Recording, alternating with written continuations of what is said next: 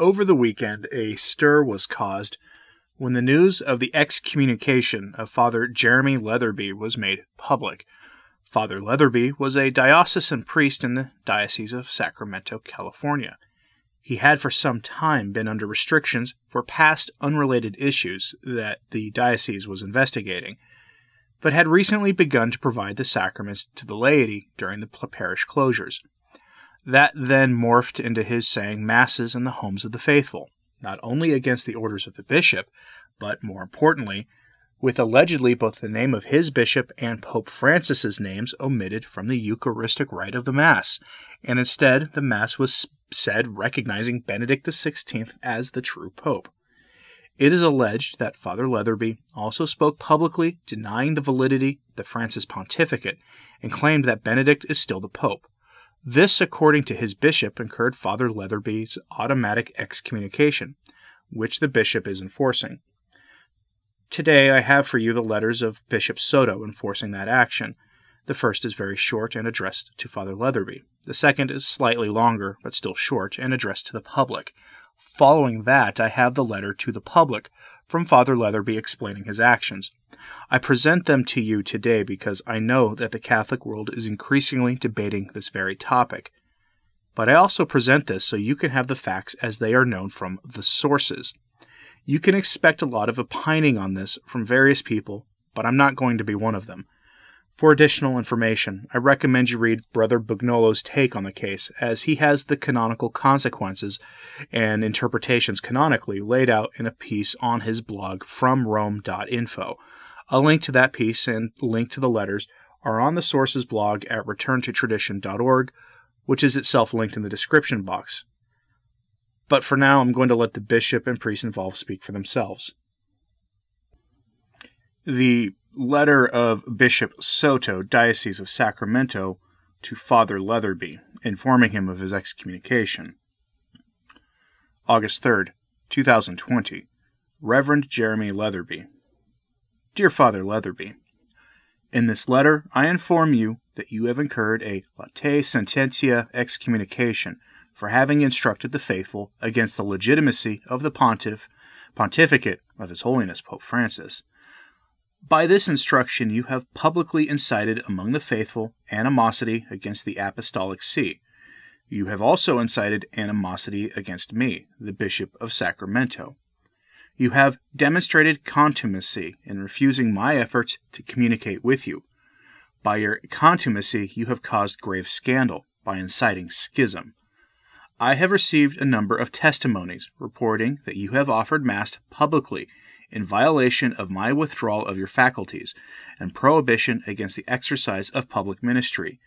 In the exercise of these illicit rites, offered in public with innumerable presence of the faithful, you have preached against the Holy Father and omitted the inclusion of his name and mine from the Eucharistic prayer.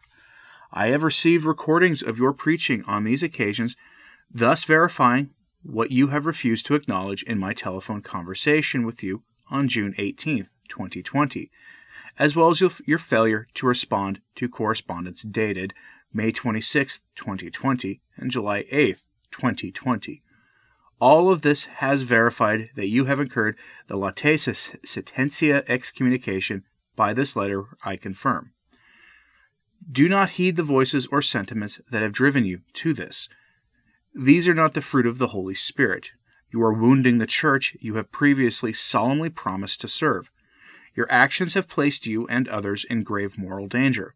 Listen to the voice of the Good Shepherd, in whose name I speak with fraternal solicitude. I direct you to seek reconciliation with the Lord Jesus and his body, the Church. You must cease immediately to offer Mass, publicly or privately. You must cease the exercise of any public ministry. You must assume a life of prayer and penance under my direction. If you do not communicate your compliance to these remedial instructions by Thursday, August 6th, 2020, I will communicate to the clergy and faithful of the Diocese of Sacramento the latae sententia excommunication you have incurred on Friday, August 7th, 2020. Signed, Bishop Soto of the Diocese of Sacramento. And then we have the letter to the general public of Bishop Soto announcing the excommunication. August 7th, 2020. Dear friends in Christ, Father Jeremy Leatherby has placed himself and others in a state of schism with the Roman Catholic Church. By his words and actions, Father Leatherby has incurred a latae sententia, automatic excommunication. This means that by his own volition he has separated himself from communion with the Roman Pontiff, Pope Francis, and other members of the Catholic Church. Father Leatherby has violated my instruction by offering Mass and teaching publicly to a number of the faithful. He has instructed them against the legitimacy of His Holiness, Pope Francis. He has substituted the Holy Father's name with the name of his predecessor, and omitted my name during the recitation of the Eucharistic prayer while offering Mass. After obstinately not responding to a number of my inquiries by telephone and correspondence, he has now confirmed his schismatic stance. Because of the grave scandal of these actions, I have no recourse but to announce publicly the consequence of his decisions. He has brought upon himself an automatic latae sententia excommunication. Prior to these lamentable events, there had been ongoing canonical process concerning other alleged behaviors by Father Jeremy Leatherby in violation of priestly promises. This process, admittedly, has been long, is still continuing, and is in the hands of other ecclesiastical authorities. The events by which he has excommunicated himself are unrelated to these previous allegations and the ensuing investigation. These are two separate issues. Both clergy and faithful are instructed to refrain from any further attempt by Father Leatherby to offer the Mass or other sacraments. Join me in praying for his reconciliation and return to full communion with the Roman Catholic Church. May the intercession of our Blessed Mother Mary help Father Leatherby to repent of the harm he has inflicted on the Church. With maternal solicitude, may she gather us together into the one communion of the Church, holy and purified by the blood of her Lamb, her Son, Jesus Christ. Respectfully, Jamie Soto, Bishop of Sacramento.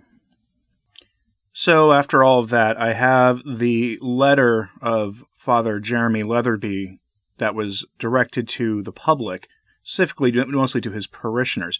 I am, however, not going to read the full thing, and partially because it's long, but also because the first portion deals with the other things he's dealing with the diocese, which are frankly of a salacious nature, and I am not uploading these to cause scandal and spread scandal, so I'm going to omit that part of the letter. However, if you would like to read the full letter of your own volition on the Sources blog at returntotradition.org, as it's spelled the same way as the name of my channel, there will be a link to the document. You can read it for yourself. I have, again, no interest in the salacious details of certain things that are unrelated to the excommunication at hand. I'll take the bishop's word for that.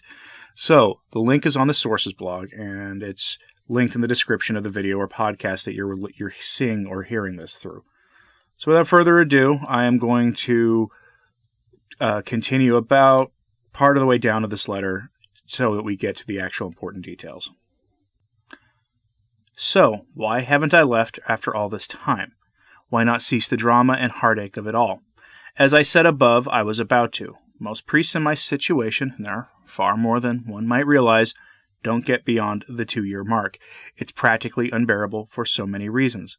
When I was going to call it quits, the affliction hit, and the sacraments were banned virtually throughout the world.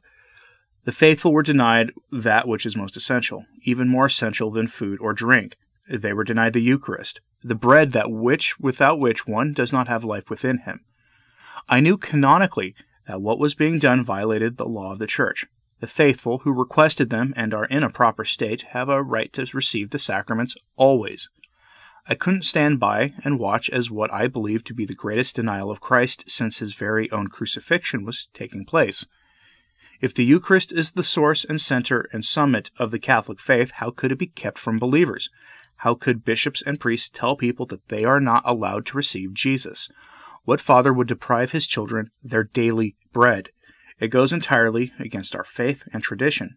So, I emerged to provide the sacraments for people, particularly since it was, and still is, I believe, a national state of emergency. In a state of emergency, even laicized or former priests can and perhaps even are morally obliged to, offer the sacraments for the faithful. During this affliction, I couldn't permit them to go without the foundational source of all healing, grace and salvation. This leads me back to where I began, with excommunication. At first, I brought the sacred hosts that I consecrated in private masses to one home after another. Soon it was all day, every Sunday, driving all over town to bring people the bread of life. Finally, in order to provide for everyone, I had to celebrate public and private masses in homes. Ultimately, 350 people a weekend were attending. However, the masses for the last few months I have celebrated in union with Pope Benedict, not with Pope Francis. Many who have joined me hold, like I do, that Benedict remains the one true pope. Bishop Soto's sentence of excommunication against me is consistent with my relationship with Jorge Bergoglio, Pope Francis, with whom I cannot morally, spiritually, or intellectually, in good conscience, align myself. Bergoglio's act of idol worship in St. Peter's Basilica in October of 2019, his consistent promotion of religious syncretism, and his violation of the Church's constant sacramental tradition regarding the reception of Holy Communion by the divorced and remarried, among other things, has left me unable to consider myself in ecclesial communion with him. Further, and more importantly, I find it indefensible to hold Pope Benedict's Declaratio of 2013 fulfills the requirements for a valid act of resignation from the papacy according to canon law. Thus, I continue to regard Benedict as retaining the office of Peter, as mysterious as that might be. Therefore, I do not regard Bergoglio as the supreme pontiff of the Roman Catholic Church. Frightening, I believe he may be the head of the counter-church about which Venerable Fulton-Sheen prophesied, or the anti-church spoken of by Karol Wojtyla, the future Pope John Paul II, or the parallel church written about recently by Archbishop Vigano. Yes, I deservedly incur excommunication if Bergoglio is indeed the valid successor of Peter, and I am guilty of causing the great division within the mystical body of Christ. However, I could not in good conscience do otherwise. If I were to go before God on the day of judgment and not have taken this step, I would be afraid of the consequences.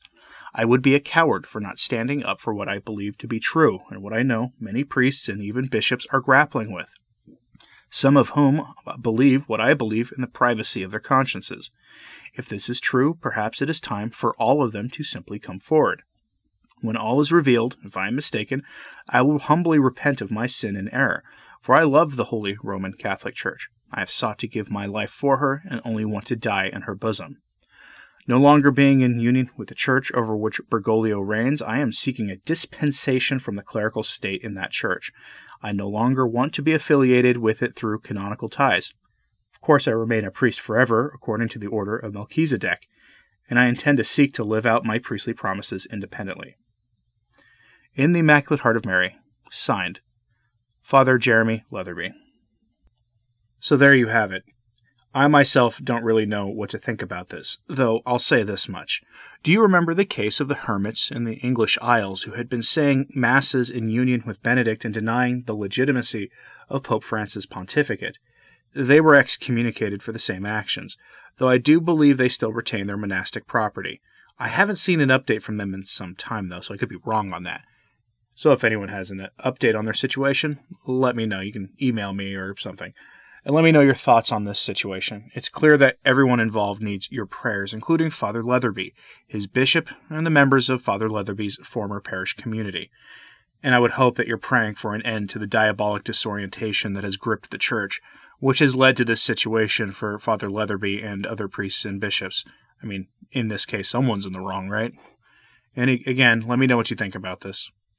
Thanks for listening. I'm Anthony Stein. Ave Maria.